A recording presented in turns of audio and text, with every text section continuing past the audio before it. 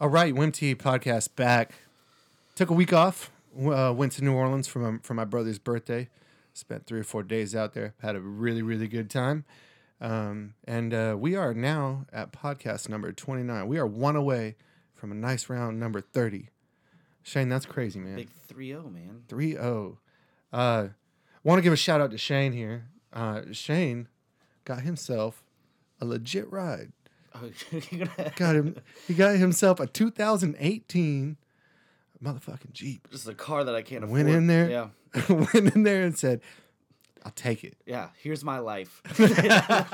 You have my life and a shitload of my money for the next 6 years. It's a huge responsibility.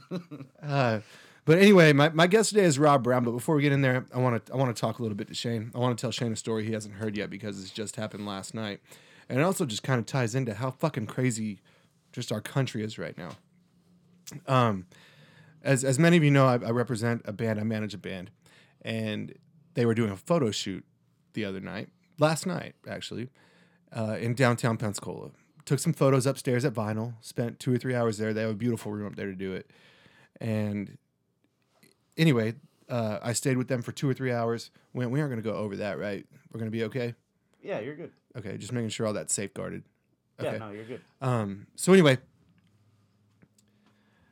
they stay upstairs at Vinyl for 3 hours. I have to go to a meeting for another event that they're doing. And I get out of the meeting, go over and see my brother for a few minutes, watch a basketball game, and I get out of the meeting, and Jess, the violin player for the band, gives me a call, and I can tell something isn't right immediately. She's like, Jared, you aren't going to believe what's going on. And I was like, whoa, first of all, is everyone okay? Like, I could totally tell something wasn't right. She's like, yeah, everyone's okay. And I said, okay, proceed with your story. And apparently they were shooting downtown in between these two buildings, and there was a truck parked there. And about 10 minutes into their shoot, all of a sudden a guy comes out behind one of the buildings and puts a gun to Dustin Patera's face. What? The photographer's face. Puts a gun to him and says, you don't need to be here.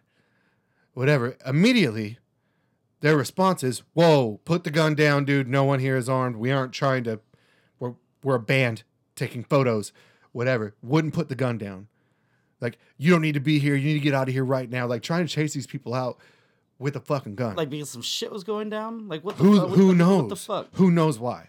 All I know is the band that I represent got a gun pulled on them for no reason. You know, like, I guess there was a no trespassing sign a little further down, but in the area that they were in was public. Yeah. You know, and I don't know if I should be talking about this right now because there was a police report filed and, you know, all that, but I don't care. This is my show. I can do whatever the fuck I want. But anyway, it got me to thinking, like, where are we to a point now to where that's just a thing? Like, pulling guns on people is just a common thing. I mean, like, if I had some kids fucking around outside my house and it was like, I mean, it was 9:30 at night, but if it was like 3 a.m. and I had some kids fucking around outside of my house, I'd probably peek my head out my door and I'd say, hey, motherfuckers, I'm armed. You need to get the fuck out of here right now. But I'm not going to walk out first thing, put a gun to their fucking face and say, I don't understand the culture now. well, I don't know. I mean, is that the culture? Or, I mean, that sounds more like some shit was going down. Like, hey, like there's some shit going on in here. Y'all don't need to fucking be here right now. Get the fuck out of here. Maybe that was it. But then some weird gangster shit. Wouldn't you think? What do you think? Or those was it like fucking an kids? or was it an old man with like a fucking shotgun? Well, like, I don't understand. all right, you have 4 good-looking kids in a band and a pretty good-looking photographer and his assistant. Like, these aren't. What do you think these scared kids going to do after you pull a gun on them? Well, yeah, They're probably going to go to the police right away.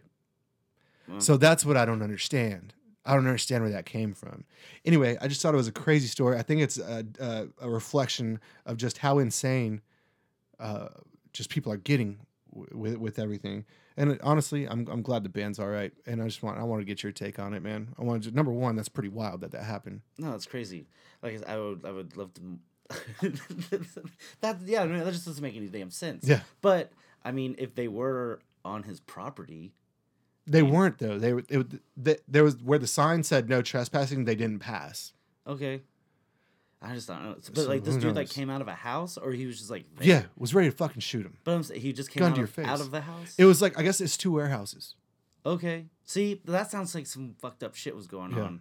I don't know. I don't have an opinion on that. That seems like some, I don't know. That seems like Wrong place, wrong they time. wrong place, wrong time. Yeah. Some shit was going on in those warehouses, and it was like, get the fuck out of here. Yeah. And I probably just would have gotten the fuck out of there. Well, that's exactly what they did. Yeah. Would you have called the cops? I don't know. I immediately would have. I don't know. That was my suggestion immediately. I was like, call the cops immediately. I Just don't know got a gun about- pulled on you. Yeah. There used to be a law 5, 10, 15 to where like if you pull a gun out, it's an automatic 5 years. If you shoot a gun, it's 10 years or something like that. If you shoot a gun and hit someone, it's 15 years. Yeah, but now they've got that Yeah. stand your ground, right? Yes, but the thing is this wasn't on private property, Yeah, so that would have been a bad thing. true. I would have been out of a job I too. don't know. Yeah. But anyway, there's my little story. There's my little story for this podcast. My guest today is Rob Brown, great storyteller. Just started hosting. He was sports talk radio host here locally for I think 8 years. Then he took a little break, did some other things. I think he was on like WAR. Did a government job for a year, and all of a sudden he's back. He's back now. If you're in Destin, you can listen to it on 100.3. Yeah, well, yeah. From 6 to 9 a.m. And a good local boy, good local radio guy. Definitely a great storyteller. We got some good stuff out of this one. So, Shane, you got anything? It's a good listen. Yeah, cool. We'll get in Y'all welcome Rob Brown.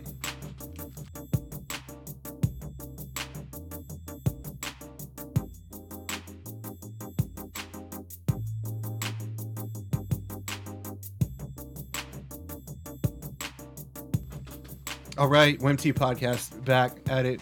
My guest today is Rob Houdat Brown, right? I've been called worse. Yeah, Rob. I've been listening to Rob on and off since really I started listening to you with Shane here.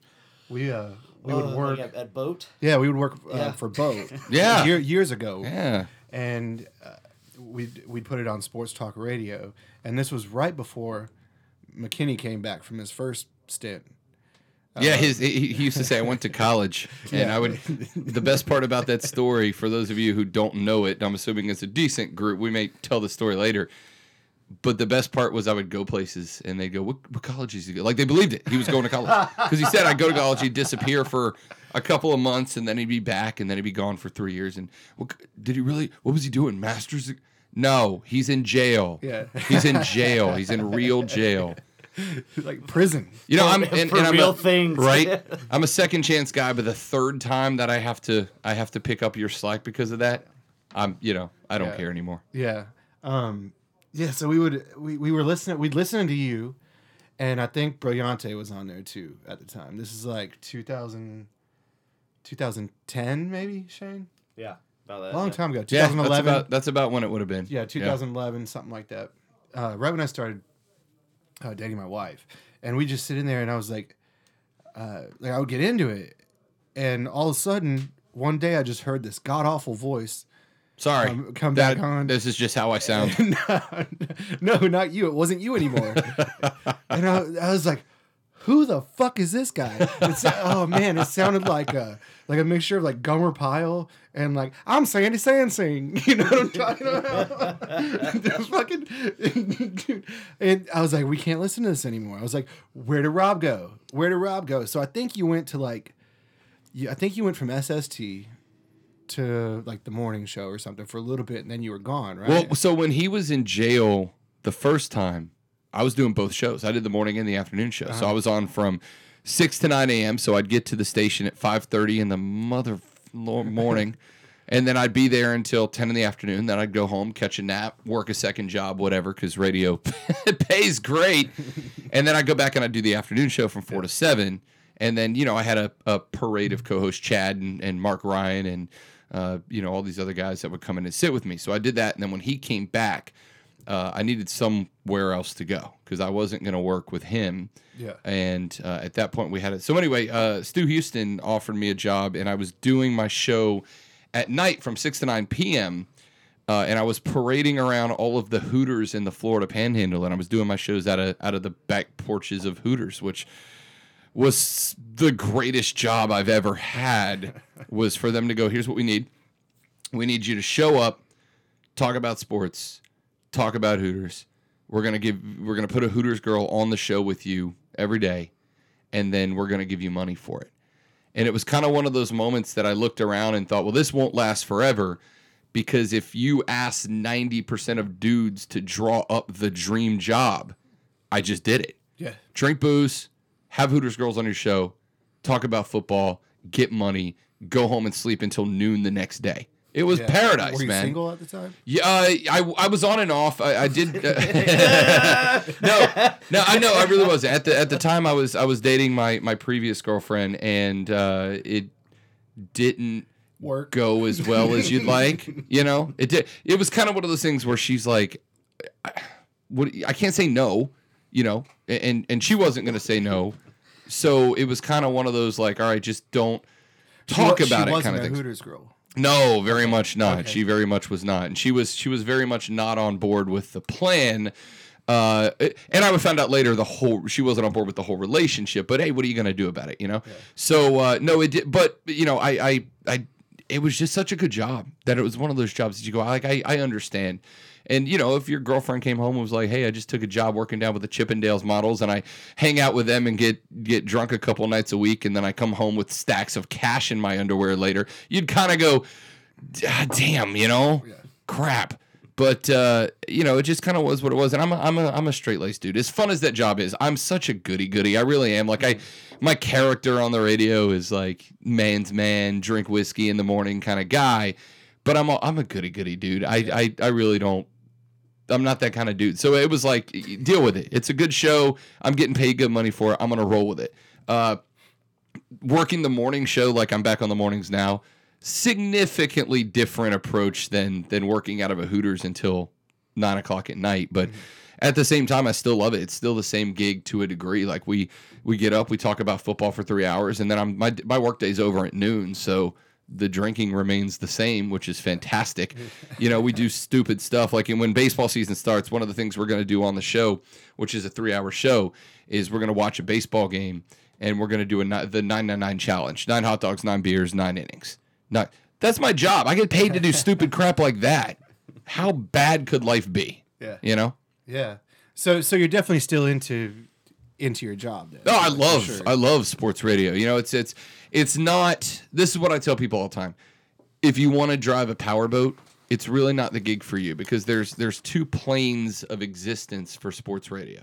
There's Jim Rome, Colin Cowherd, those guys that are just at the top of the game. Yeah. And those are the guys who are rolling in stacks of money, but they're syndicated across 250, 300, 400 stations nationwide. And that has an impact on the second tier of sports radio hosts, which is me, which is you can go in and you might be a fantastic sports radio host. I'm egomaniacal. I'm pretty damn good at it. I wouldn't be doing it for 10 years if I didn't have some level of talent and capability. But I can't just call other stations and go, hey, I want to come do a show for you. Hey, New Orleans, I'd love to come do a Saints show in New Orleans. But the reality is they got Jim Rome, and they got, you know, Golick and Wingo, and they've got Colin Pharrell Cowherd. on the bench. PharrellOnTheBench.com. It's PharrellOnTheBench.com. They've got these guys that are syndicated across 350 stations, and they're not going to drop a proven commodity like Pharrell on the Bench or Jim Rome for a dude that might or might not captivate the audience that they're trying to grab. And so, unfortunately, and this is why I recognize why a syndicated radio show is a good deal for a large station. Everybody knows Rome works. Everybody knows Cowherd works, whether you like him or not. The problem is that there's a lot of very, very talented local sports hosts who can't get a gig, who can't get time. Or if they get time, it's at midnight to 4 in the morning, and they're getting paid pennies for it. Because if you're a radio station owner, and we're talking just bottom dollar, bottom line, what makes more sense? Jim Rome, that I don't have to pay anything for. You don't pay for the syndication. They get their money back by running these national advertisers on your station during their show. Or pay Rob Brown. And even if I only pay him $30,000 a year, $25,000 a year. Hell, let's get a kid right out of college and pay him $21,000 a year to do a 3-hour show and then work in production for 5 hours. What's more feasible? Why am I going to give a kid $31,000 a year to do what I can line up Go Lick and Wingo in the morning, and then Rome in the afternoon, and then Coward in the late afternoon, and then Pharrell on the bench at night, and then any of these thousands of syndicated networks over the nighttime. Why would I do that when I can just do that for free? And so it's really taken away opportunity from a lot of very talented local hosts. And unfortunately, I'm one of the ones that's dumb enough to work for peanuts because I love what I do, and I believe that long run there is that future for me. Now, my goal ultimately is call play-by-play. I want to do a Joe Buck deal where I call NFL during the season and then college football and then baseball, and then I switch over and do hockey and do soccer. I sit at home and practice play-by-play on YouTube clips because that's what I want to ultimately do long-term, and this is just a way to keep me in there. But I love doing sports talk radio, which is why I'm willing to work for a pittance to be able to do it until I can, I'm that idiot hippie that's like, live your dream, bro. I believe, man. And I do, which is dumb, but I do. Yeah. Well, I mean, that's kind of what welcome to the WIMT podcast. That's, that's what we do, man. We bring in, as you can tell from our past guests here. Yep. We have a lot of people on here who are doing their own shit, doing things the way they want to be doing it, kind of on their own terms. So yeah, you fall right in, man. Yeah, it's and again, it's one of those things that I hate saying this because as soon as I say it, and especially when I'll listen back to this later, and I'll be like, God, I'm a tool. What is wrong with me? But I'm good at what I do, right? It's why I can convince the guys at the ticket, hey, don't get a syndicated morning show. Let me do it. Let me be the morning guy. Yeah, I don't get paid a ton of money to do it. But I know that the possibility is there down the road. But in the meantime, people around here want to talk to somebody that's from around here, right? They want to talk to... Choctawhatchee High School just made a run to the state finals of the high school playoffs. I saw that. Who better to talk to about that than the guy who used to play at Choctawhatchee High School? Who better to do that than the guy that called their games on play-by-play for their Facebook Live for free because I just love the school and love the basketball program? Who better to talk to about the Saints than the guy that you can actually call in and get in on the show? Who better to talk to about FSU than the guy that went there? Who better to talk to about Florida than the guy who's from here and grew up with Florida family? Yeah, Who's absolutely. better than that? Yep. You can call Rome right now and ask him, hey, what do you think about the Gators spring practice so far? Get on the, You're not even going to touch the air. Yeah. But with me, you call, I promise you're going to get on the air. And even if you act like an idiot, okay, now you're just a character. We'll roll with it. Dolphin Gary.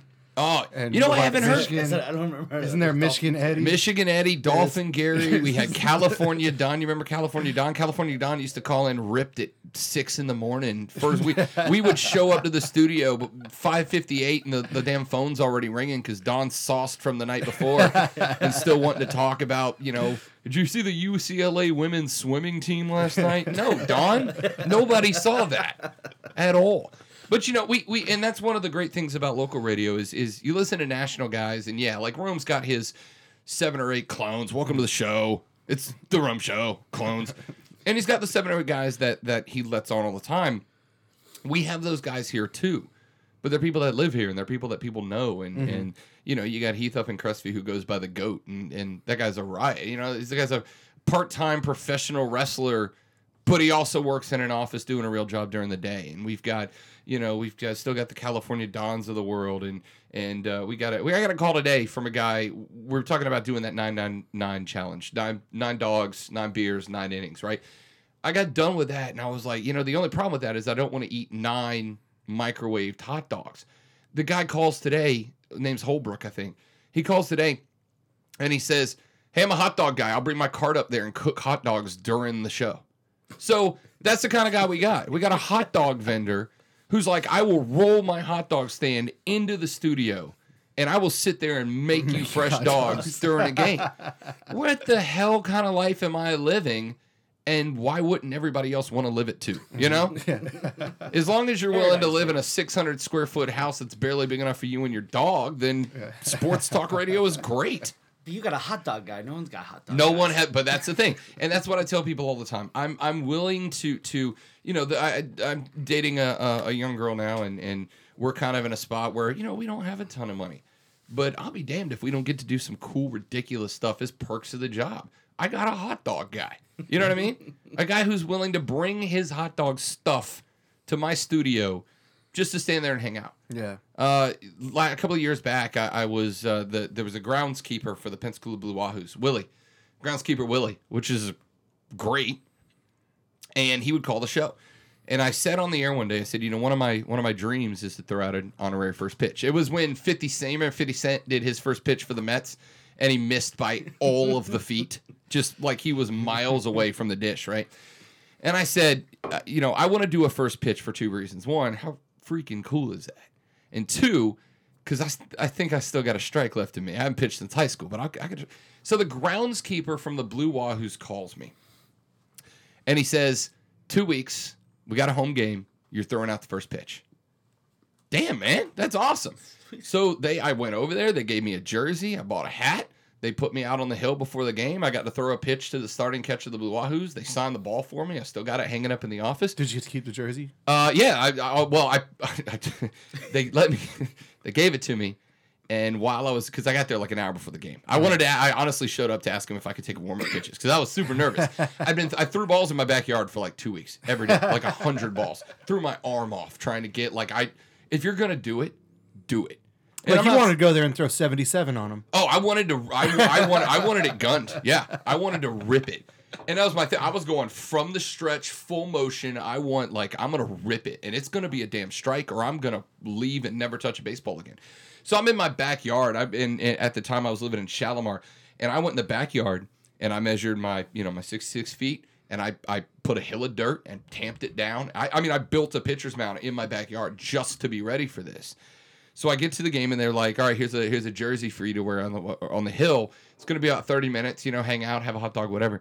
So while I was waiting, I went to the stadium gift shop and I paid for the customization. So I had to put my name and number on the back of it.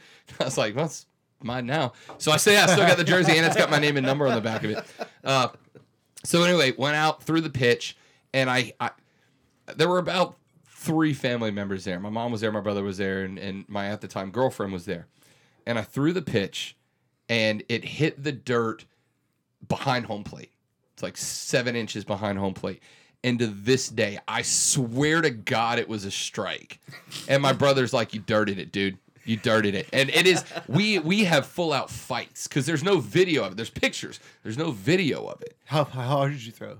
I didn't touch 80 like I did in high school. It was in there. It was a straight line. There was no art to it. It was a baseball pitch. The catcher came out and was like, dude, that's not bad. It wasn't, again. It's like, this is AAA, bro. Come on. Right. I wouldn't have. Or AA. None of the guys on the roster were going to miss it. Like, I wasn't blowing anybody away. But as far as first pitches go, I'll just say that I made 50 Cent look like a clown, and you can tell him I said it. So I want to ask you some more about that because I've had some dealings with the Blue Wahoos organization. Sure. And a couple different times. But they, first of all, how pissed were they that you customized that jersey? Because they were probably going to ask for that. To be honest, they were pretty cool with it, and okay. I told them, I was like, I'll buy it. And I paid for the customization and. I think I actually ended up buying it. So I think it was more one of those things that, in all honesty, I kind of thought they were giving it to me. And I think it was only because Willie, the groundskeeper, was because I showed up in like a t-shirt. I don't want to roll out there in a t-shirt. And I was like, dude, you got something for me, right? And he kind of just got. So I think I honestly did. I never actually asked him if it was just a loan or a gift. But I went and got it customized. I ended up buying it. I'm not a jerk. I dumped the $70 or whatever. Well, what I'm saying is, I feel like if you're throwing a first pitch out, a jersey isn't that much of a cost. No, I don't know what the jersey costs at that point. I was 8 or 9 hand beers in, and I won't lie, I knocked back a little bit of bourbon before that. I was nervous, man. To be honest, I was nervous. Had some wobbly pops. This is dumb. I was nervous, knowing because here's the thing. I talked it up on the radio for 2 weeks. Yeah. And that was a mistake. I should have just been like, I'm throwing out the first pitch. It's going to be super duper, you guys. But instead it was, I'm throwing out the first pitch and that bitch is getting laced. You know what I mean? Like I was going for it. I was going for it. And so by the time that I got to the game, I was like, oh man, I should have acted not confident. Well, I'm going to try my hardest. And I know I can at least get it there. And the whole week I was like, it's a strike. It's a strike. You guys, where do you want me to place it? Low and away, up and in? I don't care. You tell me where I will. I'm going to, no problem. So by the time the game rolled around, I'm in the parking lot with my brother and a flask of bourbon. Like, dude, give me another one. I'm nervous at this point because the thing is, I knew there was at least a couple dozen people there. It was a Saturday game. Yeah. It was a couple of dozen people there that I know were just coming to hang out because I made a big deal of it. That listened to your show. That were there to see yeah, your yeah, 36. yeah. Listen to the show and wanted to hang out with me and play baseball and also watch me throw out the pitch. And I knew, and it's not so much that I can or can't do it, so much as I knew what the phone calls were going to sound like for the next 2 weeks if I didn't lace this thing. So I was sitting there listening and going, if I dirt this or it's way outside or if the catcher's got to jump to catch it, I am never going to hear the end of it. It's just never going to go away. So at that point, I was like a handful of adult soda pops deep. And I just told him, look, I'll just buy the jersey. But I mean, I didn't want to roll out there in a T-shirt. What kind of bum rolls out in a T-shirt? Yeah, well, what I was gonna get at, man, that they contacted me, their PR department contacted me, and wanted one of my bands to play outside of their place. So I was like, yeah, sure, we'll come out there and play. What's your budget? And they're like, no. Oh yeah. Zero. Our budget is zero. And I was like, okay, well, let me talk to the band. Whatever, we'll still do it. So the band comes out there, and we start to play. And I'm like, where the hell is like our point of contact here? Like, is there not some sort of Blue Wahoo's employee that's supposed to tell us where to go? All that kind of stuff. No, there wasn't. So it's in the middle of summer. Like, I got to get my guys some water somehow. So like, I end up just walking into this hallway, like ask for some waters, and they're like, "Are we allowed to get the band guys waters?" That kind of thing. And I was just like, I almost walked out there. Was like, pack up your shit. Right, we got to We're go. getting the fuck out of here. I will say this: So- I've done work with the Wahoos a number of times, and I'm actually moving to Pensacola in a couple of months. And one of the big reasons is because they have sports there. You know, we got the Ice Flyers, who are a fun organization. You got the Wahoos. UWF's football team kicked ass last year, which that's is right. I went to Florida State, but my degree I finished at UWF, so I'm an Argo alum. It was cool to see them go.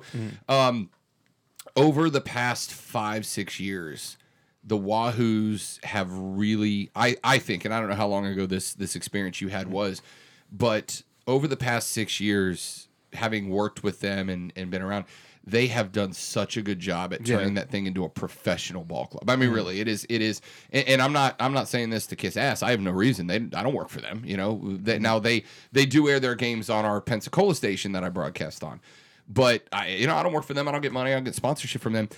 They have done a phenomenal job, in my experience, turning that ball club into something that Pensacola can be damn proud of. Well, and that park is amazing. That park is one of the best in the country. Yeah. They have retooled their staff. Their PR girl now is a girl by the name of Ricky Van, who I used to work with when I was a TV reporter at WEAR, which I did for 2 years. I did news reporting. If you ever get the chance to do that, I remember seeing you on that. I was like, why is he doing that now? If you get a chance to do that, go ahead and hard pass. It's just, and I'll tell you now, it for 6 months, it was the coolest job I ever had. For a year and a half, it was the most miserable job I've ever had. And I'll tell you about that. But anyway, the Ricky Van, who was a reporter there, went on to do PR at the Floribama Lounge for a while, and now she's with the Wahoos, and she is incredible at that job. Yeah. Since I've started back at the show, everything I've needed from them, she's like, give me 10 minutes. I got it Great. for you. That's So good that Pensacola can be damn proud of the Wahoos at this point, I think. Same with the Ice Flyers. They've gone out of their way to make that a fan-friendly And they're winning experience. They're winning championships. Yeah, and hoisting trophies doesn't hurt any. You know? And we have Northwest Florida playing. Yeah, in the Northwest Florida finals State's right basketball now. tournament. Yeah, I watched the game last night, man. Yeah, the Northwest Florida State, and then if you really put it in the context of the Florida Panhandle, because Chipola College over towards Panama City has got a good squad. I mean, they're sending guys every year to D1 schools. FSU just had a kid. I think Auburn brought a kid out of there. You got Northwest Florida State over in Pensacola. You've got Pensacola State College, and UWS basketball team is pretty damn good They too. had a good season this year. I mean, I'll say this, and I tell people this a lot. This area is a sports hotbed, even if there's not really that deep connection to any major D1 or professional teams. Yeah. The college teams we do have done such a damn good job lately of putting programs together that, I mean, 10 years ago, going up to Niceville to watch a Northwest Florida State college game was like, no, I don't want to do that. Like, we're going to go watch them get blown out. But now it's like, do you want to go watch future D1 stars play? Yeah, absolutely. You know, Yeah. do you want to go watch them play Chipola and watch 2 Auburn guys and 2 FSU commits play up with each other? Yeah, of course I do. Yeah, we go to almost all the games. You have to. Yeah. I mean, they're great. Ramsey Ross and the guys up at Northwest Florida State have I mean, done an amazing job. Yeah. So yeah, if you're in the area, and I mean from Panama City to Pensacola, anywhere in the Panhandle, you are within a half hour of good sports, no matter Well, where yeah, you even are. in Panama City, you have the Gulf Coast women who are Yep. like the number one in the nation. I think. You got Gulf Coast, you've got Chipola over in Pensacola, like I said, Pensacola State and UWF, and Northwest Florida State College, and all these schools. I heard somebody call them like they're D1 feeder schools at this point. Yeah, but also they're pretty good teams. I mean, it's as far as sports go. I'm moving to Pensacola in a couple of months in like April or May, I think, because I want to get more ingrained with the Flyers and the Wahoos and start working my way up through that rank. But, even if you don't, right here in Fort Walton, what's a 45-minute drive to Pensacola to go watch the Flyers play? If you haven't done that on a Saturday night, you're missing out, man, because it's fun.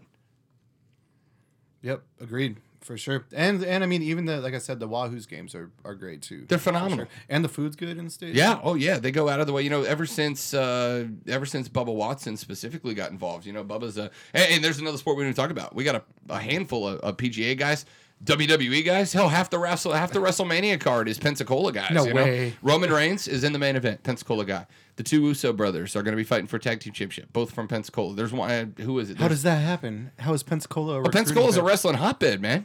Seriously, that's not a joke. How Clarice was into it. No, dude, that's a thing. We had when I was a bartender at Funky Blue Shack. We had a Right. door guy. His name was Charlie, but we called him Clarice because he was a wrestler. His name was Clarice the Abomination. Dude. I don't know if you're familiar. Wrestling hotbed. I can't say I know him, but so I'll give you, and this is a complete segue from where we were, but it's worth it. I have two favorite memories from my time as a sports broadcaster. I've got a bunch of great ones, right? I've been to Army-Navy games. I met President Obama one time. Like, I've got great stories, but I've got two favorite stories. One is I caught a pass from Drew Brees at the Saints training camp the year they won the Super Bowl. The second greatest memory, the first greatest memory, and this is the one that it's so good as a diehard Saints fan, it beats catching a pass from Drew Brees. I one time was a tag team professional wrestler, and I tag teamed with the New Age Outlaws. Badass Billy Gunn, Road Dogg Jesse James, who were part of Degeneration X back when wrestling was super cool, So I got to tag team with DX, with the Road Dogg Jesse James and Badass Billy Gunn, the New Age Outlaws, and I got to pin another guy and have those two count my 3 falls. So I am a perfect 1-0 in professional wrestling as a member of the New Age Outlaws. However, I'm retired. I'm out of the game. I'm too old for that crap now. But that was, without question, one of the coolest things that's ever happened. And it happened because of the job doing sports radio, which was awesome. Yeah. It was great. And so I'd been out of wrestling I was a huge fan growing up, right? My dad got me into it. My dad used to watch Ric Flair wrestle back in the Tennessee Valley days, the region days, back when wrestling shows were one spot, one show, one night. The whole show was just what you could fit into 3 hours. My dad used to watch Ric Flair, and then there was the WCW, WWF days, and Ric Flair was the first major wrestling star. He was one of them. I mean, there were like guys before megastar. him. I would argue that he was probably the one that was the most generationally important. There were guys that came before him that there would have been like Andre the Giant. Oh, that's Right. after. They Andre would've- the Giants after Ric Flair. No, right? not really. No. No, Andre and Hogan were. First, super So the reason that everybody knows Ric Flair is he was around at the same time. It's just that Flair, when they started broadcasting regional shows on television, Flair was so gaudy and over the freaking top. Yeah. At a time, especially in the Deep South, where it's an ultra conservative area, which is be humble and don't go overboard and always maintain a. And here's Ric Flair being the jet flying, wheeling dealing son of a bitch, and he was so over the top that everybody who kind of wanted to live like him, everybody, the guys who you gotta maintain an image and all that. But let's be real, who didn't want to have $15,000 suits and my shoes cost more than you make in a year and I fly private jets to my show. Who didn't want to be that guy? There was a documentary on him. ESPN did a 30 for 30 on him, and Snoop freaking Dogg is like, I wouldn't be Snoop Dogg without Ric Flair, because Ric Flair, it was awesome. So the reason Ric Flair is important is he brought everybody together, not just generationally, right? Like my dad watched Ric Flair, and I got into wrestling because my dad watched Ric Flair. Now the difference was my dad hated Ric Flair. And I thought Ric Flair was the coolest SOB in the world, right? And so, Snoop Dogg, like me, you sit me and Snoop Dogg in a room together and go figure out what you have in common. It's not very much. We both like 90s rap, and that's probably the end. We have different life experiences. Unless one of us brings up Ric Flair, and then we got stories for days, right? I remember this and that. So anyway, watched growing up with Ric Flair, and then it just kind of expanded. And then there was the Attitude Era, which was Rock in Austin, and Ric Flair was still around, and Triple H and DX, D-Generation X, and the NWO and the Wolfpack, and there was all this stuff. That was when wrestling went past wrestling and became a cultural thing that pervaded the United States. I remember friends getting suspended from middle school for telling teachers to suck it, like DX did. Seriously. I remember kids getting suspended for flipping the double bird like Stone Cold Steve Austin used to do to Vince McMahon. They do it to history teachers. Where's your homework? There's your homework right here. Get to the principal, right? So it was transitional. And Have then you seen Stone Cold E.T.? Have I seen what? Have you seen Stone Cold E.T.? No. What am I What missing does that here? mean? Look up Stone Cold. Go ahead, keep going. Oh, God. I'll show you what Stone Cold Now E.T. I got a thing to go find. So anyway, when the Attitude Era stopped and they kind of went back PG, I walked away, and then anyway, I was doing the show, and I named him early in the podcast. I made friends with Heath from Crestview, right? Mm-hmm. And Heath is a professional wrestler. He went by the name of Mr. Fantasy. I'm breaking kayfabe right now. Don't beat me up, Heath. So Heath went by the name Mr. Fantasy, and he called me out of the blue in, God, I don't even know, 2010, 11, 9. And he said, hey, I'm doing a professional wrestling event. It's in the Armory in Crestview, the National Guard Armory in Crestview. That's right. And I need you to come up there and be my ring announcer. And he was fighting that year. He was supposed to be fighting Buff Bagwell. But Buff Bagwell dropped out last minute, and he got Marty Jannetty, who was Shawn Michaels' tag team partner from the Rockers. That's right, yeah. So he brings in Marty Jannetty. And he's like, I want you to be the ring announcer. I'll let you take pictures and hang out with Marty, and you get to announce him to the ring and everything. And I'm like, dude, this is Marty Jannetty. Yeah, I'm doing that, So I get up there, and he goes, all right, here's the deal. Here's what's going to happen. His name's Mr. Fantasy. He's got a manager whose name's Brian. He's a dear friend of mine, lives over in Alabama. We talk all the time. Ryan is good dude. So he goes, we're going to come out as you're just about to announce me. And he drives his, I think it was either Camaro or a Charger, just drives into the Armory. I mean, he Ric Flairs it, revs the engine. It's so loud, and climbs in the ring. And I got my own announcer, and Rob Brown, you're worth. Let's get out of my ring. He goes, I'm going to pick on you a little bit just to get some heat. And I thought, all right, that's cool. That's fun. Whatever. No contact or anything. We're just going to have some fun. I said, all right.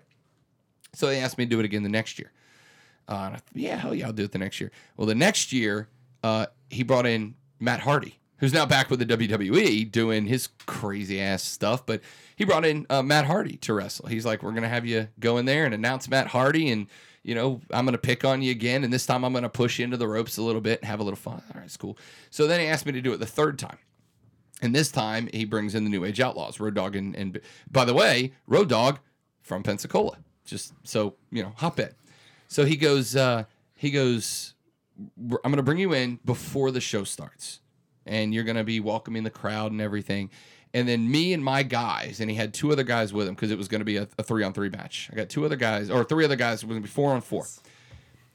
He goes, I'm going to bring in my other guys, and we're going to beat you up in the middle of the ring. We're just going to beat the tar out of you. And then we're going to have the New Age Outlaws come out and save you. And it's going to be like, oh, it's 4-on-3. It's a handicap match because it was the New Age Outlaws. And then their dad, Bullet Bob Armstrong, who is a territory guy who's a Hall of Famer now. They go, it's going to be 4-on-3, Bullet Bob and the New Age Outlaws versus these four guys. And then what I want you to do is I want you to get up and go, no, I'm the fourth guy. And like, I'm in. Nah. Like, yeah. So we go out in the ring and they hand me a microphone, announcing, and they got a dude, and he's going to kill me, but I forgot the guy's name. But this dude was 6'7". He had to roll 380 pounds. I mean, this guy was enormous. And this dude picks me up like a child and just drops me to the mat, right? I know I'm going to take a bump. I know I'm going to get dropped on the mat, but I didn't know it was going to be like a full out 4 feet flat drop. And then he just falls on me, right? Bang, just lays on top of me. These guys are kicking me, and it's wrestling kicking me, but I mean, they still got to make contact to make it look good. Kicking me, hit me, and he's like, "Oh, you know, you've been saying my name for 3 years. Get my name out your mouth," that kind of stuff. Out come the Outlaws. They rescue me from this enormous dude, and I go, "That's it. I'm done." And I shove him into the ropes, and I join the tag team. So I announce the rest of the show like normal. Main event comes out. I come out, and I've got a tuxedo on because screw it. You know, if I'm going to do this, I'm going all out. Announcing. Yeah. So I come out, lose a tuxedo t-shirt. I'm in tuxedo pants and an undershirt and like some black Nikes that I just found because I forgot to. I was wearing dress shoes. And I'm like, so I just like went to, I don't know, Walmart or something, just got these black sneakers to wear. Jumped in the ring, hung out on the side, got punched in the face a time or two. Got to go in. My finisher was the Hogan leg drop. Got the pin. Walked away 1-0, and I'm done with professional wrestling. It was the damnedest thing I've ever done in my life. And it's just one of those things that, like, you know, it never would have happened if I wasn't doing radio. Yeah, are you on any kind of like database, like some sort of wrestling? I don't know, database but I feel like I might go Then what's your create name? myself a Wikipedia page just for that. Well, so I went by the regular name because I had the radio, and the reason I was there was for the radio. And it's kind of one of those things where if just like with podcasting or anything else, it's everything you do is self promotion, right? If you're on Twitter, it's only you're throwing out opinions and all that, but it's just to get people to see your opinion and self promote yourself. So I went by Rob Brown. And I tried to get them to call me Ravishing Rob Brown, you know, Ravishing Rick Rude back in the day. And they were like, dude, you're not catching an adjective. It's day one. You know what I mean? Like, you haven't earned a nickname yet. So I just went by Rob Brown. But you know, what was awesome was in the name of Ric Flair, I freaking announced myself. Well, let me scratch that. I went to announce myself, and halfway through it, Road Dogg, which if you go back and you watch the DX days, Road Dogg used to do. Ladies and gentlemen, boys, girls, children of all ages, D-Generation X proudly presents the 10-time tag team champions of the world. He did that, and then he put my name into it with DX, and I was like, well, I can retire. Life's you know, complete, man. yeah. Like if I could drama. This is such drama. if I could walk into Gulf Power and be like, yo, for this month's bill, D-Generation X introduced me in a wrestling match once, and they would keep the lights on, I'd retire. You know. But that's my favorite story I've ever walked away with. That and getting drunk with Flava Flav are my two favorite stories I've gotten so far through radio. Let's Is get that it. it? This is it? This This is drive-thru yes. thing? This is drive-thru. This is Stone Cold ET ordering. Oh Jesus! All right, here. Let me see how I can get my mic on this so we can. Or can you move the snowball? Yeah, it'll be good. Yeah. Let's turn the volume All right. Where's the speaker on this thing? over here. All Yeah. right. Here, we'll turn this toward Rob Brown. This is Stone Cold ET, and I just want to order a couple White Castles to go. So sorry, can you repeat that again? I said Stone Cold ET would like a couple cheeseburgers and maybe a drink, and I'd like to get out of here as soon as possible, and that's the bottom line. Okay, do you want to pull up? 'Cause I can't understand anything you're saying, please. Okay, you want Stone Cold ET to pull up what side? Just pull up to the first window. Okay. So, I don't know who's doing this, but this is a perfect Stone Cold. and it's got the ET mask. Oh yeah. on. And it's I mean, that's a pretty he's good looking talking ET and mask. everything. Yeah, this is Hello, solid. Stone Cold ET. Stone Cold ET. This window. This window. Look, he dropped the gimmick for a second. You know. This window.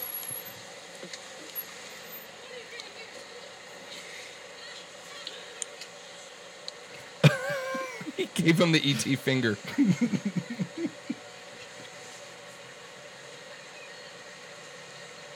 I just want to know where he got this ET mask. That thing is creepy, legit. Pretty, Yeah. It's pretty good looking. Hurry up and open the window. I cannot wait. Yeah, this is really good radio. Yeah, right?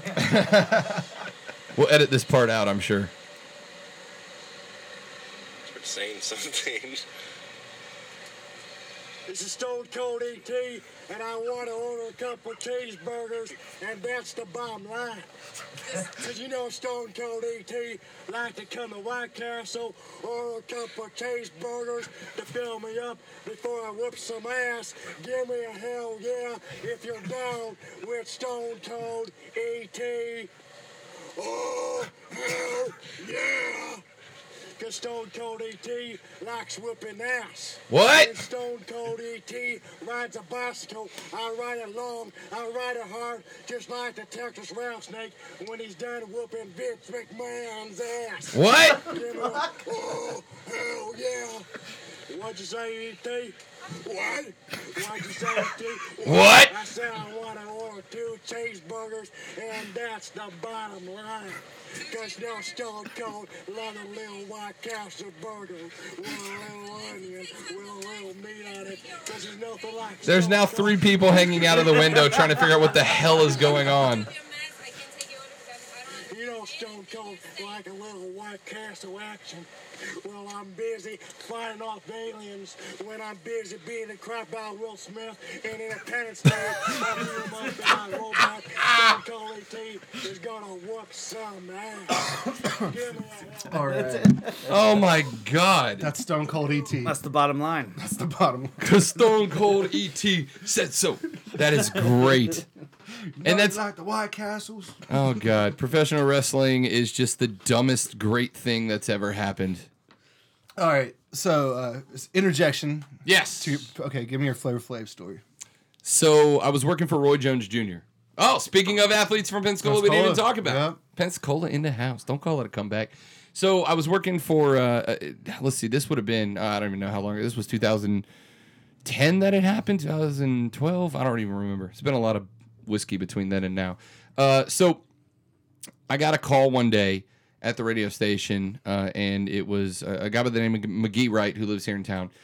And he goes, "Hey, this is Rob Brown." "Yeah. Hey, my name's McGee. I'm Roy Jones Jr.'s manager." I said, "Oh, it's good to meet you. You know, what can I do for you?" I assumed he just wanted to see if I could get Roy on the station for an interview because they had a fight coming up. It was in Pensacola against Amir Khan. I don't remember the guy's name. It didn't matter. It was a jabroni, as The Rock would say. My brother will know. He's a huge Yeah, boxing I guy. can't remember the kid's name. Anyway, he says he's got a fight coming up in Pensacola, and I need a ring announcer. And I know you've done that before. So do you want to announce Roy's fight?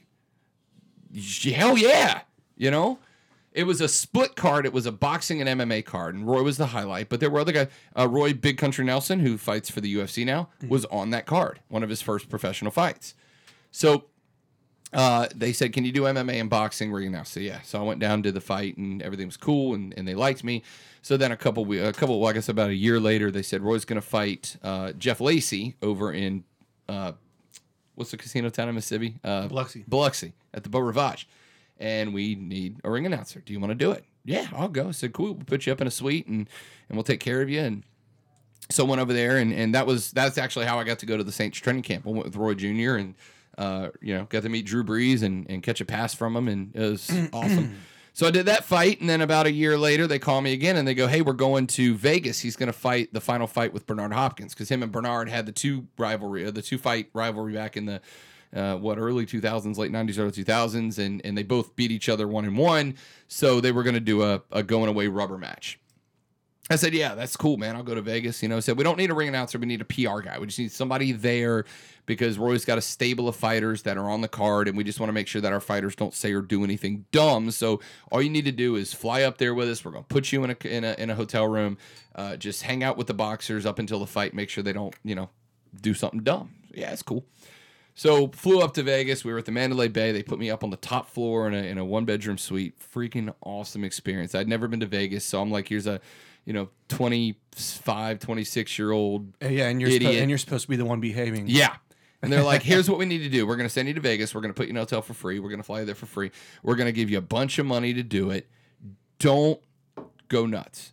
But I knew after the fight was over, we were there for another 2 days. So I was like, well, if I can get through the fight without anybody going to jail, I got 2 days in Vegas on somebody else's dime, I'll pull it together. So we fly to Vegas, and they had the fight, and it was, everything was cool. We just kind of hung out, whatever, went and saw plays and whatever, tried to behave myself until the fight was over. So we get to the night of the fight, go to the fight. Bernard beats Roy. I'll tell you a quick interjection story because I met Michael Strahan at the fight. Strahan was insane. Strahan was 1 seat ahead of me. I was 3rd seat back from the ring. Strahan was 1 seat ahead of me. Bernard hit Roy low blow twice. Once in the second round, once in the 4th round or something like that. Second time. Now at the fight, my job's done. So I'm saucing a little bit, as adults do in Las Vegas. So hits low. Third time he hits Roy low. I stand up and I'm like, Bernard, you bitch, quit hitting him low. And Strahan kind of turns around and looks at me. He doesn't say anything and looks back at the ring. Next round, Bernard hits him low. And I mean, clearly, obviously. How is the fight not called yet? I mean, have there been points? Because deducted, or- Bernard's not an idiot. What Bernard would do is Bernard would get his left shoulder close to Roy. He would get the referee behind him, and he would throw a low blow block in the body. I saw what he was doing.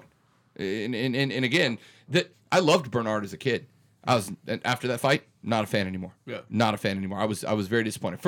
This fight is not for a belt, man. You're 50 years old. For Christ's sake, just fight the fight. Make it a good boxing match, you know? It's to put on a show and sell Put on a tickets. show. Exactly. Give these guys a farewell show between you and Roy. I don't even care if nobody wins. Just let everybody say goodbye, you know? So after the fourth chief shot, I'm furious and I stand up and I'm cussing out Bernard. 3 feet from Bernard. And Strahan turns around and he's like, have you ever been an athlete professionally? No. Have you ever fought? No. Look at me. No, clearly not. And I'm like, no, sir. So I'm trying to be respectful. I don't know Michael Strahan, and also this man's very large and clearly upset with me. So no, sir. But that was clearly a cheap shot. Well, unless you know what the hell you're talking about, I don't want to hear another word. And part of me is like, what are you going to do? Beat me up? But the other part of me is like, yeah, he might beat me up. So, okay, You know what? With the kind of money that Strahan has, I'd take an ass whooping from him. I thought about it. I did. I was like, maybe I ought to just try a little more. Let's go. So it gets to be like the 7th. I think it was a 9-round fight. It gets to be the 7th round, and finally there's jumbotrons in the Mandalay Bay Resort and Casino, and they hadn't been on all night. All they had was a logo on them: Bernard Hopkins versus Roy Jones Jr. Whatever. The third fight. Finally, they come on and they start showing replays. And after the fourth one, I guess whoever was running them saw what I saw. So after like the fourth one, they put the replay up on the screen, and you can clearly see Bernard throw a very low shot. I mean, he hit Roy right in the Royce, So as soon as it happens, everybody in the building starts booing. Boo! And Strahan turns in his chair, and he looks at me, and he goes, hey, my bad, dog. You were right. Right? I'm like, yeah, I know, but cool, thanks, So we get to the end of the round. There's like 2 more rounds, 1 more round. He goes, hey, let me get you a beer. And he walks to the back, and he grabs 2 beers, and he walks back, and he toasts me, and he's like, my bad, that's my fault. And goes back to watching the fight. That's all he said to me. I was like, that's pretty rad. So we get to the end of the fight. Fight's over, and McGee, Roy's manager, comes up, and he's like, all right, man, we're done. Roy's going to hit the hotel room for the night. You got a day and a half. Go play, have fun, whatever. So one of the other boxers that was there, a young guy about my age at the time, I made friends with him, and he was a cool guy. He goes, hey, the stable, the boxers, we're going to go to, there was a jungle-themed run bar in the Mandalay Bay. We're all going to go hit it up. I said, yeah, there's go-go dancers and whatnot. I haven't been to Vegas. I'll go with guys who go to Vegas, yeah. So we walk in there, and they got the back part roped off for all the people involved with the fight for Roy's camp. So we're in the VIP section, which is great. And as I'm sitting back there, I start to recognize people walking in.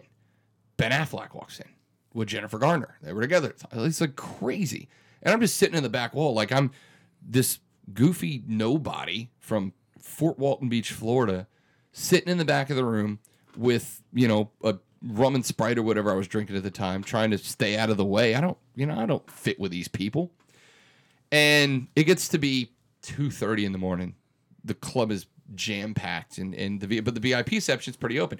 And this part was screwy. You look, and there's at the rope, there's all the people that are looking, trying to see who's in there. So there's a couple of straight-handed come in, a couple of football players and basketball players. So they're all looking in. And then after a while, in walks a group of like 4 guys, and right in the middle of them is Flava freaking Flav. Like, this is the most ridiculous shit. But all right, cool, man. Flav's in the house, And this was peak Flava Flav time. This was like Flava Love on TV, and everybody, America's sweetheart, Flava Flav. So he rolls in, and he comes and he sits in the back, and it's like me and this dude who was one of the boxers who I'd made friends with, and a couple of the girls that he was hitting on, and me, and there was a couple of girls over on the other side, and I'm sitting there, and Flav walks over, and he's like, "Hey, can I get a seat?" Yeah, which, again, of all the celebrities there to hang out with, Flava Flav's not the one I would have picked. But damn, I was wrong, right? So Flav just like sits down on this couple of bench seats we're sitting at, Is he still alive? Yeah. Okay. Flav's still around. Flav's still kicking. I don't know how, but he's still doing it. So Flav sits down and he's talking to us for a minute or two. He doesn't really say anything. And he looks over and he's like, what y'all drinking? And the guy next to me is like, I don't know, vodka. So Flav stands up, walks over, grabs cocktail waitress, and gets a bottle of vodka, which in a Vegas club is like $1,000. Yeah, $1,000. Yeah. Flav just rats it off in cash, hands it to the lady. He's like, hey, bring us some vodka. So we're sitting on the bench. It's like 2 girls, the boxer, me, another 2 girls, Flava Flav. And at this point, of course, all the girls are hanging off of Flava Flav because, let's be real, they're not hanging out with us because of our stellar good looks.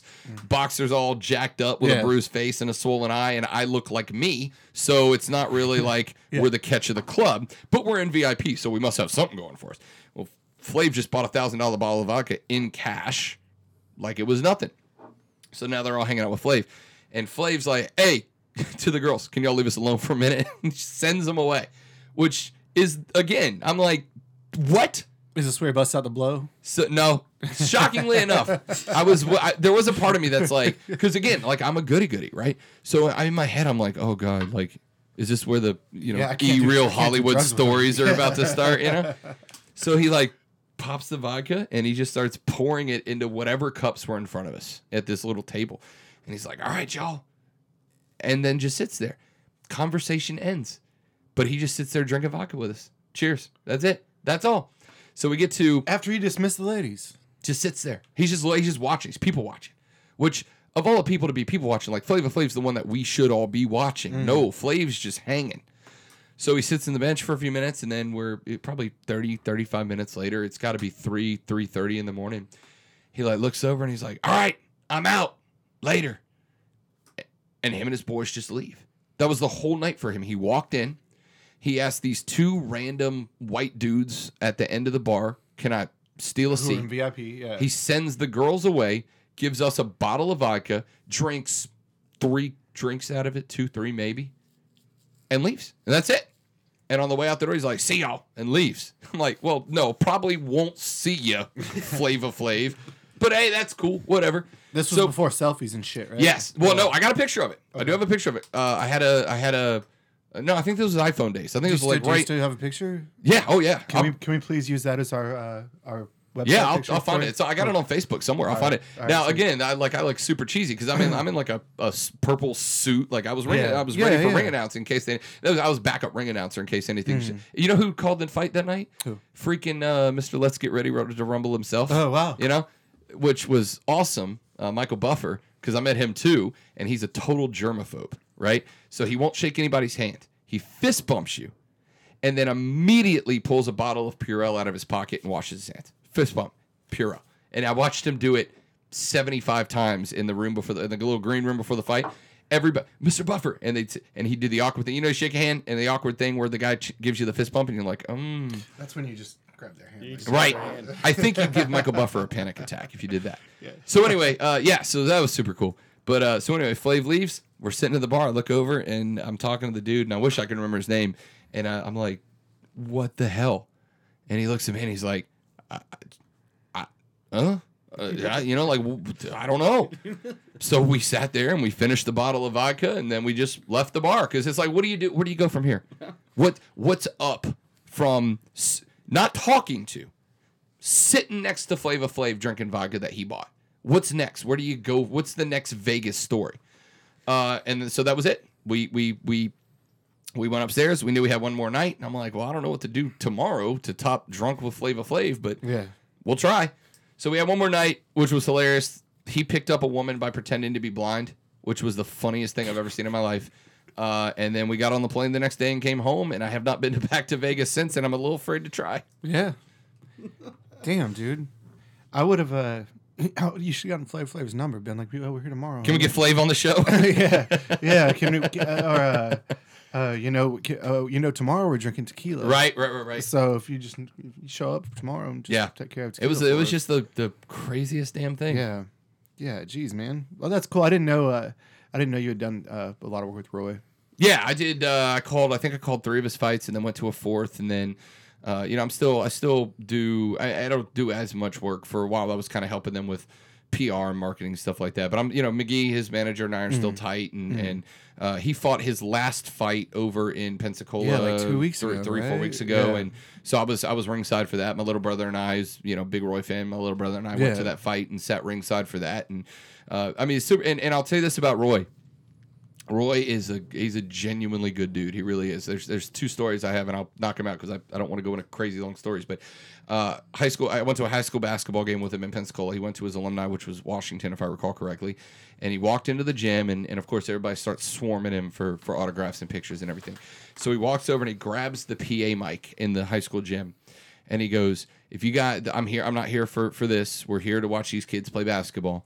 If you guys will let low until the game's over, I'll sign autographs after the game." Dude stayed in that gym for an hour after the basketball game and signed every autograph and took every picture that anybody asked him for, way after the basketball game. Kids included. The other team, the visiting team, they were from like Tallahassee or something, came over and he took pictures with it was super guy. And then there was a second story with Roy. Well, it's not really a story, just a thing that happened. I saw Roy about a year after the Vegas fight, which is the last time I had seen him, right? Now, granted, up till Vegas, I spent like a week with him. I was in his camp, so I was his PR guy. So I was in his camp, I was training, I was in his gym in Pensacola, I went to New Orleans with him, we rode in a car together back and forth. I was with him for 2 weeks, but, still, again, how many people does Roy Jones Jr. meet in a lifetime? So about a year later, there was a charity event in Pensacola that I was emceeing, and McGee called me, and he's like, "Hey, me and Roy are going to be here. We'll, grab a beer afterwards." Yeah, it's cool. So went and got a beer after, and Roy walks over. Roy catches my eye, and I'm not going to say anything because, again, he didn't know me. I worked for him for 2 weeks in publicity. He walks over. "Rob, how you been, man? How you doing?" Like, remembered my name, remembered what I did for him. I didn't expect that. I forget people's name. I forget people's name 2 days after I meet him. Roy remembers me 2 years later. Now, that was 3 years ago, so I don't know if he'd remember. But it's just super dude. We threw a charity benefit concert, the Rock for a Cure charity benefit concert for Walton every year. 2 weeks ago, yeah. We've thrown 10 of them now. We throw it every January, February. And so about I guess 2 or 3 years ago, it was either 7 or 8, I was talking to McGee and I said, "Hey, McGee, can I get a pair of gloves signed by Roy to auction off for the American Cancer Society?" He goes, "I'll do you one better. How about I bring Roy?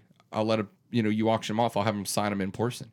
Roy shows up, hangs out for 2 hours, signs autographs, takes pictures. We ask people for a That's funny too, $5, because $10 donation the to block do it. doesn't seem like Roy's typical. I don't hangout think spot. it would be. So good on him. But he walked up in the VIP section, dude. He was up there when my band was playing. Our band headlined that year. Shenanigans headlined, and Roy was up there, and Roy was rocking his ass off, man, having the time of his life. It was great. And then about halfway through the set, he looks down, he waved, and took off out the back door.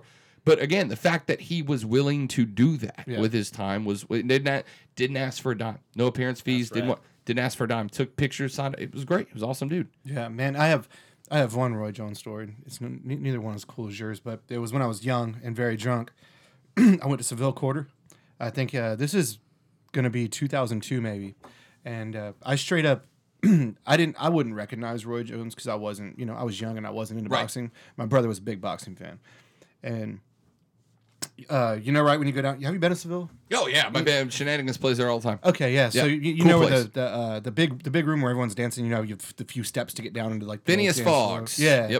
Yep. Well, I was coming down those steps and I didn't quite make that last step good enough, and pummeled into fucking Roy Jones. Really? Like hit him hard. Yeah. Hit him hard, and I just looked up and I was like, "Hey man, I'm sorry," and just kept walking. And my brother was like, Dude. My brother's like, "Dude, you just about died. You Right. know that, right?" And I was Right. like, "Why?" He's like, "That's Roy Jones." And I was like, "No, it's not." He's like, "That's definitely Roy." So I was like, "Shit." So I walked up to him. I was like, "Mr. Jones," and he looked at me and I was like, "I'm very sorry for stumbling and running into you." Please He's don't like, murder me. Yeah, and he was just like, "It's cool." Yo, dude. That's Like, no, yeah. like, he was like, That's him. He's like, "Yeah, stupid white kid getting Yeah. white kid wasted." That's him, man. Yeah, He's just a genuinely good dude. I've seen him do stuff like that all the time. I met I don't remember how many years ago, but I met Emmett Smith. He was doing an autograph signing in Pensacola once, and I watched Emmett Smith, and this is not a good story. I watched Emmett Smith. Right? Exact opposite. Emmett Smith was charging $20 for an autograph or something like that, and then I watched him leave the store. It was one of the malls in Pensacola. I can't remember which one. And I was walking out behind him because I was there to ask him if he'd come on the show. Mm-hmm. and I was walking up behind him, and a kid runs up to him in the parking lot, didn't make it on time or whatever, and hey, Mr. Smith, can I have your autograph? $20. And the kid like turns around, looks at his dad, and the dad's like, I don't have any cash. And Emmett just turns around and walks away. Yeah. And this kid was 5, 6 Doesn't years give old. a shit about Pensacola, 5, 6 right? years old. Dick. You know, and again, and again, it's kind of one of those things that I don't I've like heard to that about judge a Emmett Smith, guy. too. Right. I don't like to judge a guy off of one interaction. But when there's story upon story upon story that follows you around, Yeah. you know, it is what it is. And so I've got one that I saw in person, then all these stories, and it's super disappointing because there's all these other guys from Pensacola like Roman Reigns and the Usos and WWE who come back and give so much time anytime they're in town, and then you got Bubba Watson who, he bought the Wahoos because He's going to be he's going to be mayor though. Oh, absolutely. He wants to be the mayor. Absolutely, So, and he could. Yeah. You know, and he comes back and now Bubba's a guy who, shall I say, enjoys the finer things in life. The dude went and dropped cash on a 69 Dodge Charger that was one of the, it's a General Lee from Dukes of Hazzard. It's just always what he wanted, so he bought it cash. But again, gave Sacred if Heart I $1 was million. yeah, I mean, if I was making $10 million a year playing golf, I would also buy dumb stuff all the time. Absolutely. Yes, I have a 3-story house with a water slide off the top of it because why not? Because I can. Because I can. Wouldn't you? So I love it because I hear a lot of people in Pensacola, oh, the money went to Bubba's head. And it's not that it went to his head, it's just that he has it now. Yeah. You know, it's really funny to me when people, and again, I work in sports radio, so there's no Dodge Chargers in my life right now, right? But like, it's so funny to me when I hear people go, oh, that what a jerk, the money went to his. No, it's not that it went to his head, it's just that he has it now. You know what I mean? Yeah. Like, of course, you would also buy needlessly dumb crap if you have the budget. Shit. Oh yeah, I want it all. I want all of the dollars. And who's it? Daniel Tosh, and I'm not a huge Tosh fan, but the reason I'm willing to work poor for so long is because if I can ever bump from, we talked about those 2 echelons of sports radio hosts, where I am and where Jim Rome is. If I can ever bump up to that next echelon, if I can ever get up to the point where people are syndicating me across even a dozen stations, where I'm getting money to broadcast across multiple stations, Or if you're even like ESPN Saints correspondent. yeah, absolutely. If I can just get to that next tier, then it will have been worth it because money can't buy happiness, but it can buy a lot of other shit that makes you happy. You know what I mean? I think Daniel Tosh said, try to frown on a wave runner. You can't do it. Yeah. It's a great line. And it's like, yep, you're right. Nailed it. Yeah. Well, cool, man. Before we go, I got a couple things for you, man. Yeah. The first one is, since you are a sports talk radio host, and I'm sure you probably you've only been back on sports talk for a little bit. I've been back like on 3 for months, been back 2 on months? for no, it's been like 3 weeks. I've been back on for Okay. like 3 weeks now, but it's I got 8 years Okay. in the background before that. So. All right. So tell me why I'm wrong on this one. Oh, this is my favorite kind of radio. All right. UCF should have had a chance at the playoffs. UCF should have had a chance at the playoffs. The reason that you're right is because you just never know. The reason that you're wrong is they scheduled Maine. Like that was, and that was one of their, I don't want to say tougher games, but that was like the average opponent, right? So Georgia and Bama and Clemson and Oklahoma played through murderer's rows of schedules and came out at most with 1 loss. So this is what I say on the radio, and I'm gonna ask you to be intellectually honest right now, and I want you to be intellectually honest. Would UCF beat Alabama? Scratch that. Let me ask it this way. Forget honesty. could Forget they honesty. have? Forget honesty. Could they have? No, I'd say with the way they played against Auburn, I'd say 2 out of 10 times Now, UCF would have beat Here's Alabama. No, I could not fundamentally disagree with you more. All right. Now, here's the thing about the Auburn game, because that's what everybody says. Well, they did it to Auburn and Bama. Here's the reality about that bowl game. Think about the position that Auburn was in. Auburn had beat Georgia. Auburn had beat Alabama. Those 2 teams both leapfrogged them to go into the playoffs. Alabama was in letdown city, and they didn't give a damn about that bowl game. Why would you mean they? Auburn? I mean Auburn. Yeah. Why would they? Why would they care about that bowl game? It was a game that didn't matter against an opponent that is not SEC caliber, for being honest. And I'm not SEC guy, right? Like, I'm not, SEC's better than everybody. No, it's just another very good conference. But if I was to say to you right now, I'll bet you your podcasting studio here that UCF can't beat Alabama. Would you bet everything in this room on it? No, I said No. I'd say maybe 2 out of 10 times. Right. Max. 2 out of 10. Now, granted, it can happen, right?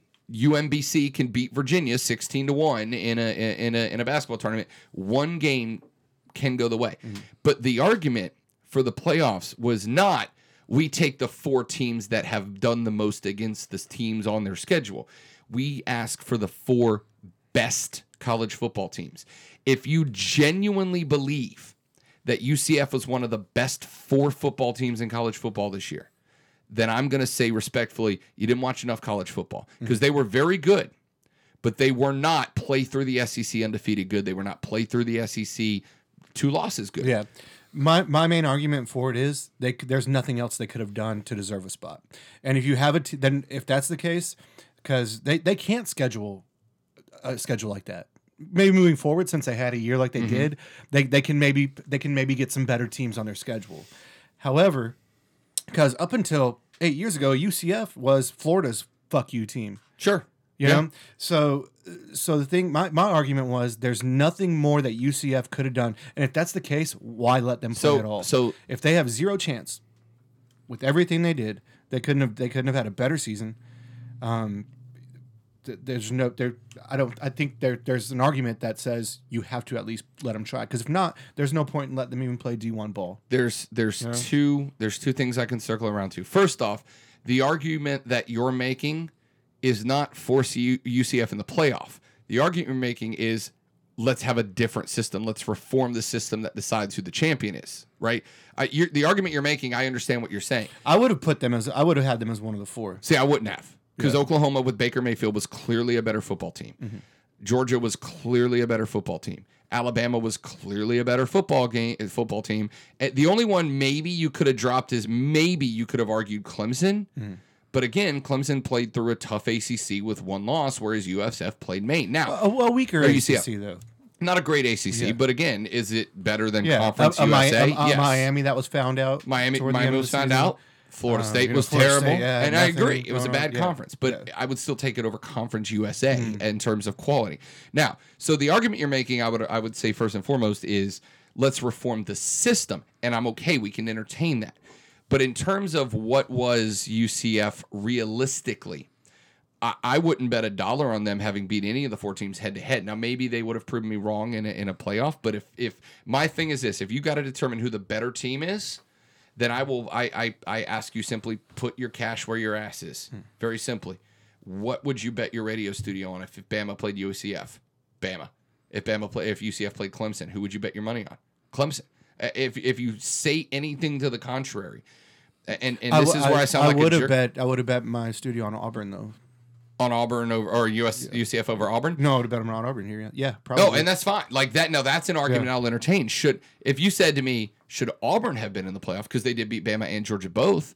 Okay, that's an argument that's tougher to think, because the question is, who are the 4 best teams? Well, if 2 teams play head to head, the best team is the team that has the higher score at the end of 4 quarters. And Bama had the higher score. I mean, Auburn had a higher score than Bama, and then Auburn had a higher score than Georgia. So that, I would argue that you have a stronger argument for Auburn going to the playoff than you did UCF going to the playoff, even though UCF ultimately beat Auburn, because I can give you a list of reasons that Auburn's bowl game against UCF, respectable win by UCF. Don't get me wrong. That's a hell of a win for that program.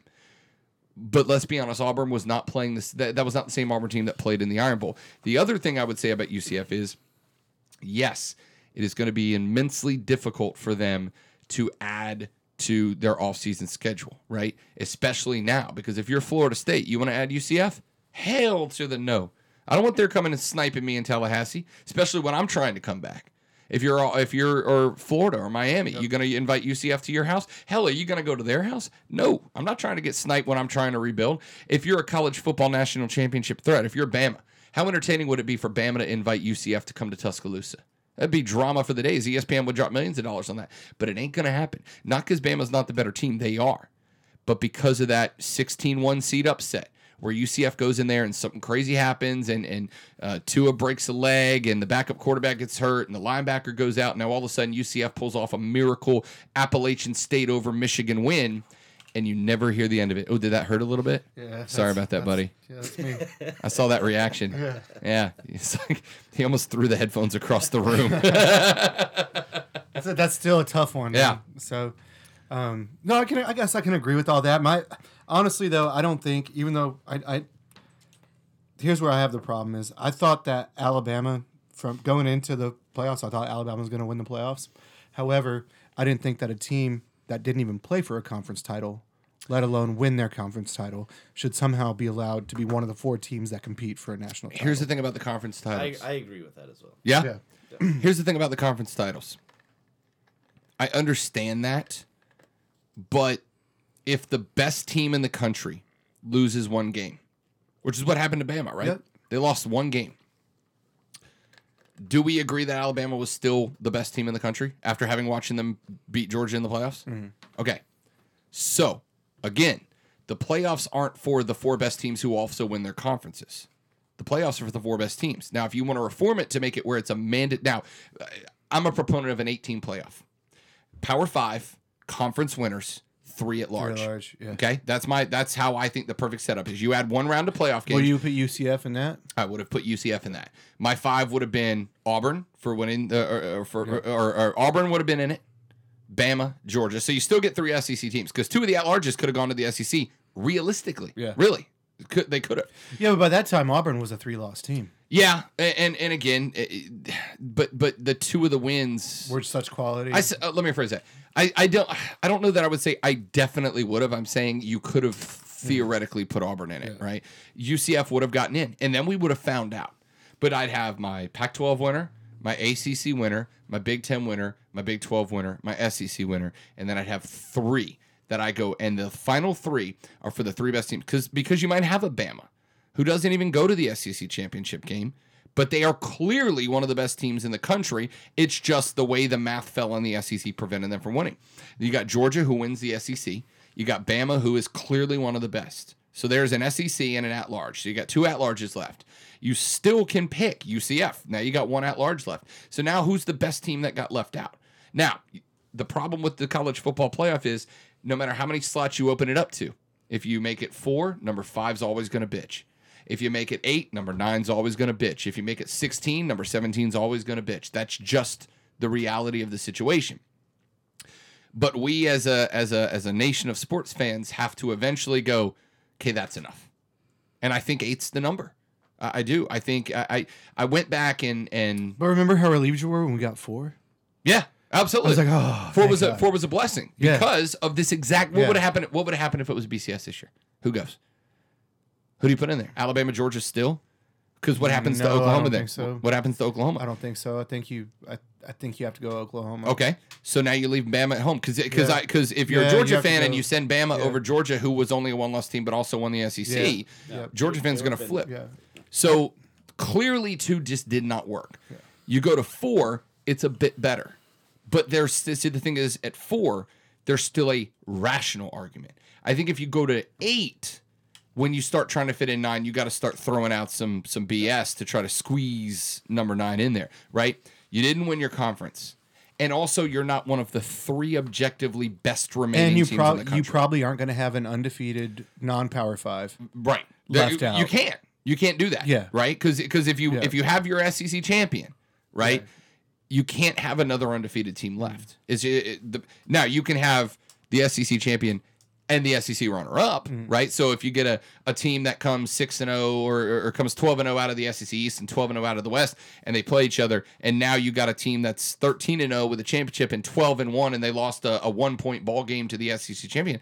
Okay, well, we got an at-large for that. That's why we have that number. Yeah. So that's the way I would structure it. I think it gets rid of most of that. And I think if you go back over the past, let's say, 10 years, and you look at the final before the playoffs and before the BCS standings, and you count your 5 champions and then the 3 best remaining teams, I think most of the years that there was controversy, it goes away. Because the one thing you can't argue with is a scoreboard at the end of a football game. And that's what a 19 or an 18 playoff would do. Yeah. It would give you 8 best teams and scoreboards between them to prove it. And that's all I want. That's all I want. And Condoleezza Rice to make the calls. And Here's Condi to make the calls. Hey, anybody who's a member at Augusta is okay with me. All right, man. Last question before we go. Fire away. I got all day. All right. I got all Scott day, Mc- and you Scott got a bottle of McKinney. whiskey. Scott McKinney. All right. Over under on how long he goes away for. You're going to, well, I don't care if I get in trouble. What are you going to do? You don't have to. If you think you get in trouble, you don't have to No, answer it's that. fine. It's fine. Let me just say this. And does he get his job back when he comes back? No, he's not coming back. Okay. And I'll tell you, again, I'm not a lawyer, nor did I stay at Holiday Inn Express last night. What I can tell you is a situation, which is the last time the guy did this, right? He got a 5-year sentence. He served 2.5. And then he did it again. And I know the gentleman who is sitting on the judge's bench when he goes to face the music this time around. And he's not anybody who's known for putting up with some foolishness. And I suspect that's going to fit into the next round of numbers that former coworker of mine is going to hear.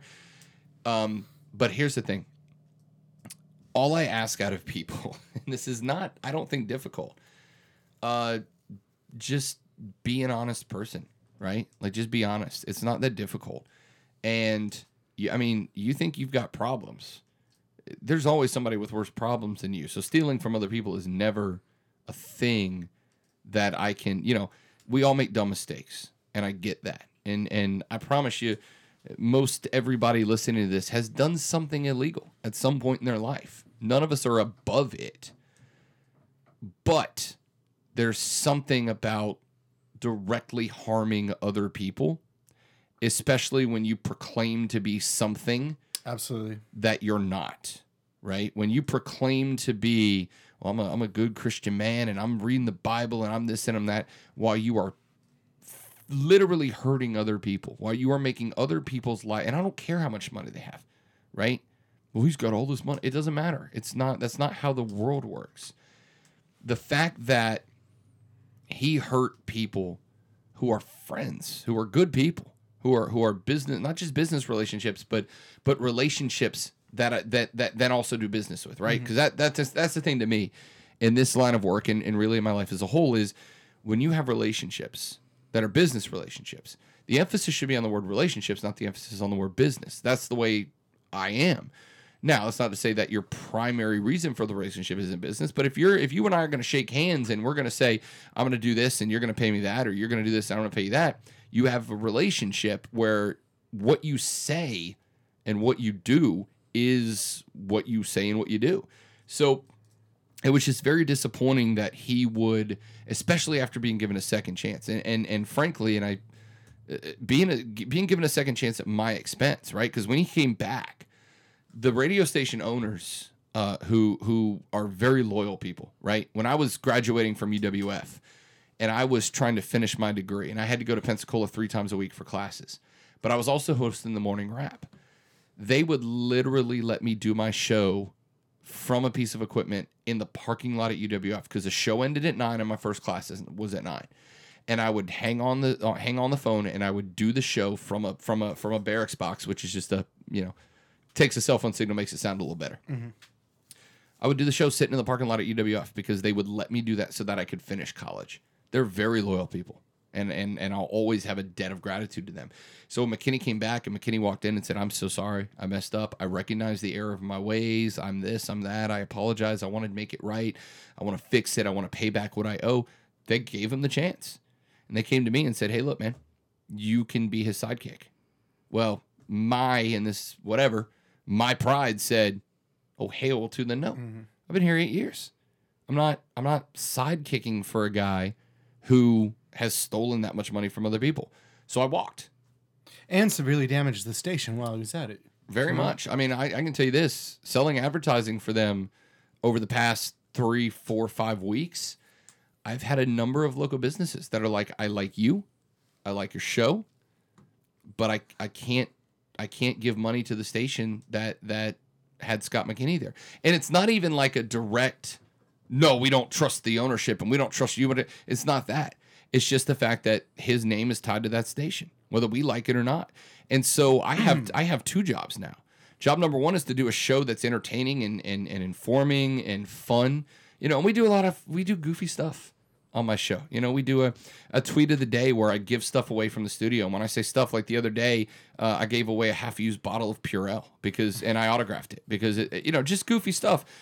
We do dumb little trivia things. We're doing that 999 challenge. We do all kinds of goofy crap. We do a tweet of the day every day where we let people get their names on the air just for participating in the show.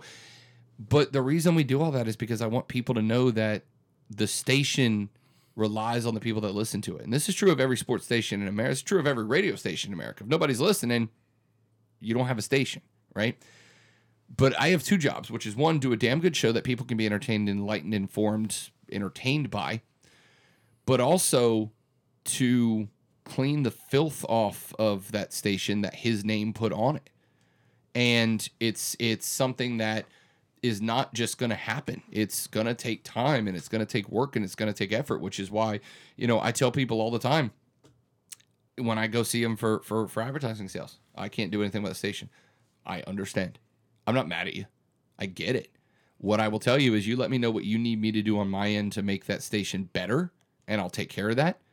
But in the meantime, I'm not mad at you for it. I totally understand. Yeah. And that's just part of this job in my life. And again, I am mad at him. And I try not to let anger be a driving force, but I am. I'm mad at him because not only did he cost me my job the first time around, but now he's making my job even more difficult this time around. Like, I walked back to the station when I did government public relations for a year and walked away from that because me and politicians don't really see eye to eye.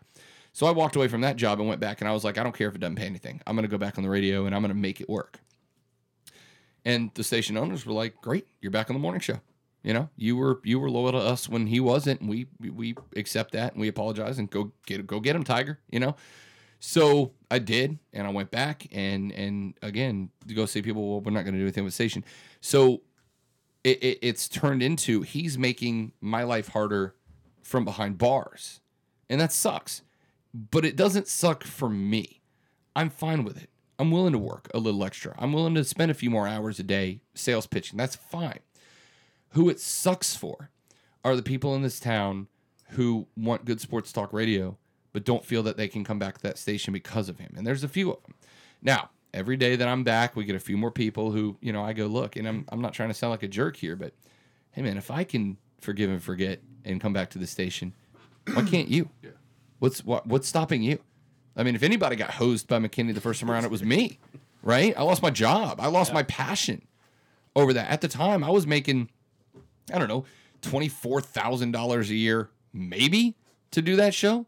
I was doing a little bit better when I was doing the Hooters Sports show, but again, all that went away because of him.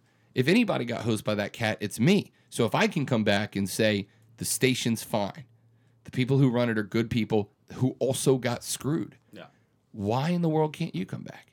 And that's what I ask people. So, my show is Shameless Self-Promotion, 6 to 9 a.m. every Monday through Friday. We're on 3 stations. I range from Pensacola to the far side of Panama City. What 3 stations? 100.3 FM, 97.1 FM, and 93.7 FM. From Fort Walton, Pensacola, and Panama City, respectively. We're also on wearesportsradio.com. We stream, every show is streamed live from the website. So you can go to the website on your phone or on your computer and listen to me 6 to 9 a.m. every single Monday through Friday. And again, my show is not serious. Serious is boring, man. Like, I don't want to be serious. Life's too short to be serious all the time. I got to be serious when it's time to pay bills. I got to be serious when it's time to go buy new tires because I hit a nail on the way over here. It's more, that's serious. I got 3 hours to entertain and enlighten. So yeah, we talk a little professional wrestling here and there because there's millions of people who like that crap and it's fun. Yeah, we're going to talk about Tiger, but you better believe that we're going to make Elin Woods jokes while we do it. I mean, life's too short to be, and sports are supposed to be fun. Sports are a freaking escape from reality. They are not reality, which is why it drives me crazy. I had a guy one time when we were at our old studio in 98 in Fort Walton Beach, this was like a year or two after Saban got there. And I said something about Saban being the Nick-tator, because I know, I don't know him personally. I mean, as a media guy, I know how Saban operates with the media. And he's not an easy guy to work with if you're media. He does not like the media, right? It's not his bag of cats or whatever. And so I said something on the air once about how, I can understand as a player why I'd want to play for Nick Saban. Look at the success rate, right? But as a media guy, I couldn't think of anybody I'd want to work for less than Nick Saban. And I had a couple other choice comments. And again, they were fun and joking, or at least I thought they were.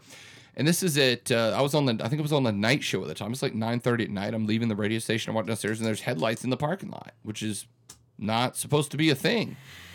And there's a guy in the parking lot who is banging on the door, wanting to, in his words, not mine, quote, whoop your ass, end quote. And I'm yelling through the door. Why? And it was because I said something bad about Saban. He wanted to whoop my ass. All right.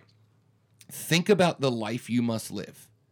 That you're driving around in your car, you're sitting at your house, and some Podunkville nobody radio show host who Nick Saban doesn't even know says one time, hey, Nick Saban's kind of mean. Imagine the life you must live that you feel called to action to get up, drive to that radio station, stand outside of it for 15 to 45 minutes, beat on the door when the lights in the studio are off, and wait for a kid, because I was probably 25, 26 at the time, wait for a child to come down the stairs as a 50-plus-year-old man to yell at them through a door that you want to whoop their ass because they said something mean about your... And by the way, I bet you $1 to donut that gentleman had never stepped on the campus of Alabama, not one time. Or any other, for that matter. Or any other college campus. But just imagine. So, I tell people all the time, sports are supposed to be fun. The Saints lost to the Vikings in the most heartbreaking way possible, right? Down 17-0 at halftime. Everybody in the world was like, Saints are done. Chalk up the Vikings. It's over. Saints come storming back. They get it to 24. It's, and here they go. And what happens? Last play of the game, miracle Hail Mary. Poor rookie defensive back misses a tackle. Vikings score a miracle of a touchdown and win and take away the Saints' dream of Super Bowl II. It's depressing. And the girlfriend was watching the game with me. My girlfriend's not a big football fan, right? She turns me loose for football, which is a thing I love about her, right? So she watched the game with me. It's me and my mom. My mom's a huge Saints fan. And we're all sitting there watching the game, and it ends, and the girlfriend, she looks at me, and she looks back down, and she looks over, and she goes, I'm so sorry. I'm just so sorry. She recognized what that did to my spirit and my soul, right? It was, I was like a puddle on the floor. How do you lose that game with that defense and Drew Brees and a 17-point comeback? We were writing a fantasy story about the Saints march into the Super Bowl, go to Philly and at least give them a better game than Minnesota did, for God's sake. But I'm so sorry. I'm so sorry. And so we get home, and it's like a couple hours later, and I'm still bummed out, And then I get up the next day, and you go to work, and you live your life, right?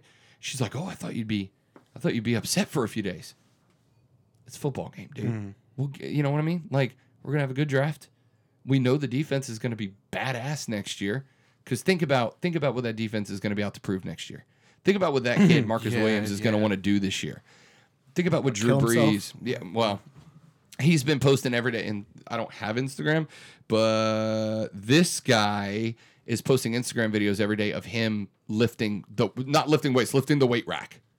Alvin Kamara put a picture. Who, by the way, Alvin Kamara 2020. Can we make him president? Alvin Kamara posted an Instagram video of him carrying a weight rack. The huge metal rack that carrying the weight rack with chains attached to a Jeep Wrangler, carrying that up a hill. Think about that for a second. What's a Jeep Wrangler weigh? Guess. 5,000 pounds? Chained to a weight rack, literally, and this is not an exaggeration, literally, marching up a hill. Yeah, as a Saints fan, a little excited for next year. So, I told her, I said, I was bummed and I was upset yesterday because, I kind of convinced myself we were going to win a Super Bowl. But it's over, and the season's over, and now I'll watch a good Super Bowl that I don't have to emotionally invest in and get my heart ripped out and stomped on if you lose the Super Bowl. At least it just happened now. And then we move on because sports are supposed to be fun and dumb and irreverent and goofy and whatever. I'll never understand people who fight over their football team. I'll never understand people who get into fights about a game. I'll never understand it, you know? The SEC wants to let people bring guns into stadiums next year. Pfft, Of course. come on, man. Like, I'll never understand that. But that's why I do the show that I do. What's the spring practice report? I don't care. I don't. A bunch of 17-year-olds threw a football to each other. Really? You know, that's goofy. That's silly. I'd rather talk about the new Avengers trailer, which looks badass.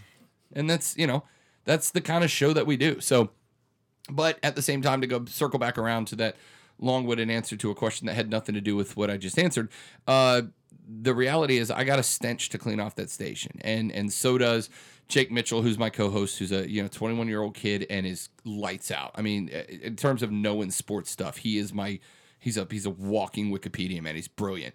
And then Chad Berlante, who's doing the afternoon show, who's got a job to do, and he's over in Pensacola and he's killing it. And then we got Scott Moore, who is known around the South for his long-running radio show, who Moore broadcasts out of our studio now. And you know, not only he shares the name.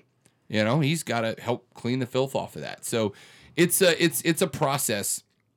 But this area, as we talked about at the beginning of this whole thing, this area is a killer place to be a sports fan.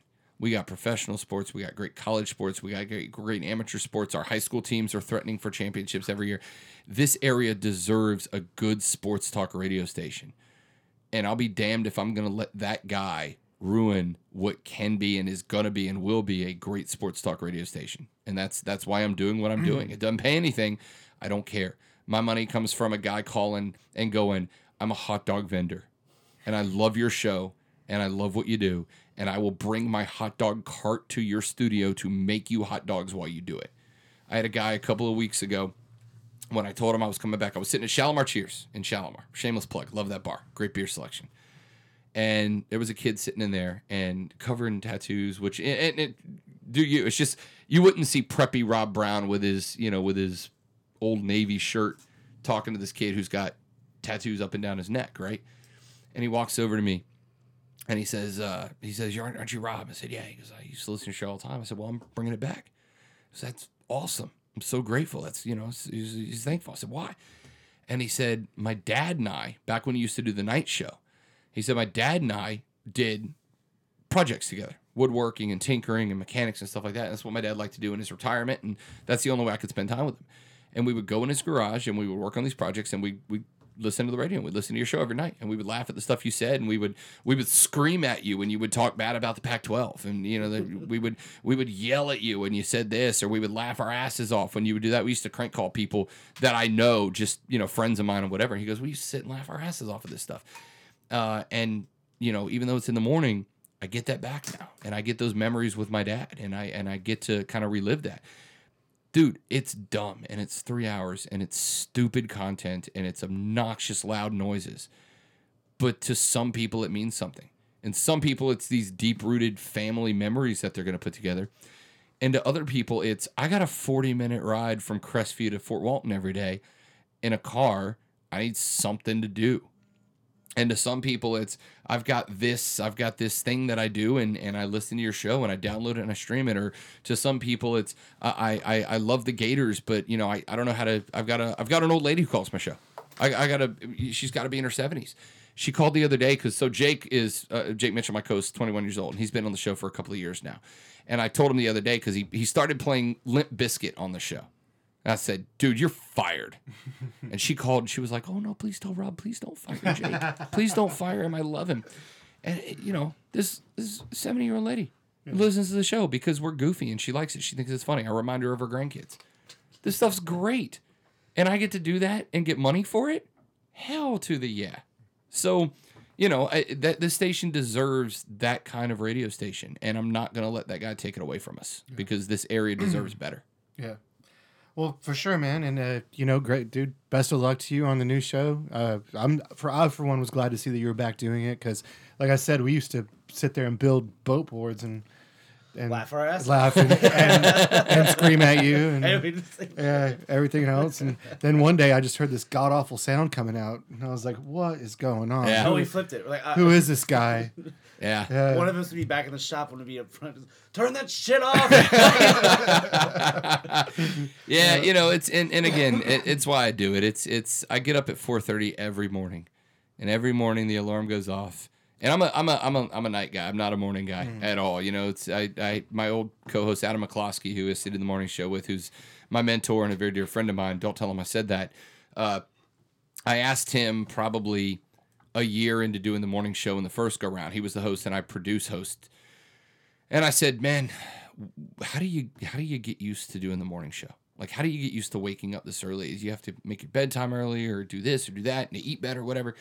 And he goes, "No, man. You never get used to waking up early. You just get used to being tired most of the time." And that's just it, right? So I get up in the morning and it's 4:30 and everything sucks and I hate everything. And I'm like, "Get outside, dog, because I don't want to deal with this." And, you know, move, girlfriend, because if you wake up, I don't want to talk to you. And it's just everything sucks at 4:30 in the morning unless you're still up from the night before. But you know, the thought that, if I may be cliche and dumb for a minute, the thought that makes me go, put on a shirt, put on some jeans, get your lazy ass in the car and go to work, is because I know that somewhere on Eglin Air Force Base is a 18-year-old enlisted airman who's working on some job he doesn't want to be doing, who's got nothing to do, but he knows that at 6 o'clock the show comes on. And I know that sounds egomaniacal, but I've gotten that phone call. And I know that somewhere out there is a bartender who worked until 5 o'clock in the morning, scrubbing his bar, working his ass off down to the bone, who's on his way home and he's tired and he's exhausted and he's pissed off because customers are awful people at 4 in the morning. And he knows that for at least 15, 30 minutes at the beginning of my show, he's going to laugh his ass off. And I know that those people are there because I get those emails and I get those phone calls from people who are like, "Hey, I don't want to go on the air, but I just wanted to tell you that blank." Or, "Hey, man, don't read this email on air, but I just wanted to tell you that blank." Or I get the phone calls from friends of mine who are like, "This just happened and it sucks and you're making me feel better." I had a guy in my first stint who called me 3 days after his father died. And he's like, "This is the first time I've laughed since my dad died." And I was only laughing because I made a joke about something. And he goes, "My dad used to tell the same joke." And it was great. It was the perfect timing for that. That's why doing a show at 6 in the morning, I'm not trying to sound like a martyr, but 4:30 sucks, especially when you're the dude that likes to sit in his garage until 2 in the morning playing Call of Duty, which I do, and drinking whiskey, which I very much do. It sucks waking up at 4:30. It sucks going to bed at 9 o'clock at night when you're a night owl because you got to get up at 4:30 in the morning. But every day I go in there and go, think about this, man. I get paid to do this thing. Yeah, a lot of people hate me because I'm not whatever they want me to be, but a lot of people love this crap. And I get to be that guy. They give me money for this. Yeah, I'm going to do that. So it's, ultimately it's worth it. And then I get guys like you calling me going, "Hey, you want to come drink whiskey and talk into a microphone for an hour and a half for no reason?" Yeah, damn right I do. Let's do it. So, it all works out in the end. Yeah. Well, dude, thanks for spending your time with us, man. I know how busy you are and all that. We appreciate having you on here, man. Pleasure has been mine. Yeah. Can I shamelessly promote myself one more time Absolutely, before we go? man. Bring it. Twitter handle is @The Rob Brown Show. My Twitter handle is just me being an ass most of the day. Like wrestling, politics, Twitter, sports, whatever. @The Rob Brown Show. @The Rob Brown Show. If you want to email me about anything in the world, radioguyrob@gmail.com. Radioguyrob@gmail.com. My website is therobbrownshow.com. You can check that out. I've got articles and stuff on there. And then again, my show airs every morning from 6 to 9, 100.3 FM in Fort Walton Beach, 97.1 FM in Pensacola, and 93.7 in Panama City. We stream live on We Are Sports Talk. Damn, what's my website? I don't know. Anyway, find me on Twitter. I'll give you the website. I don't even remember anymore.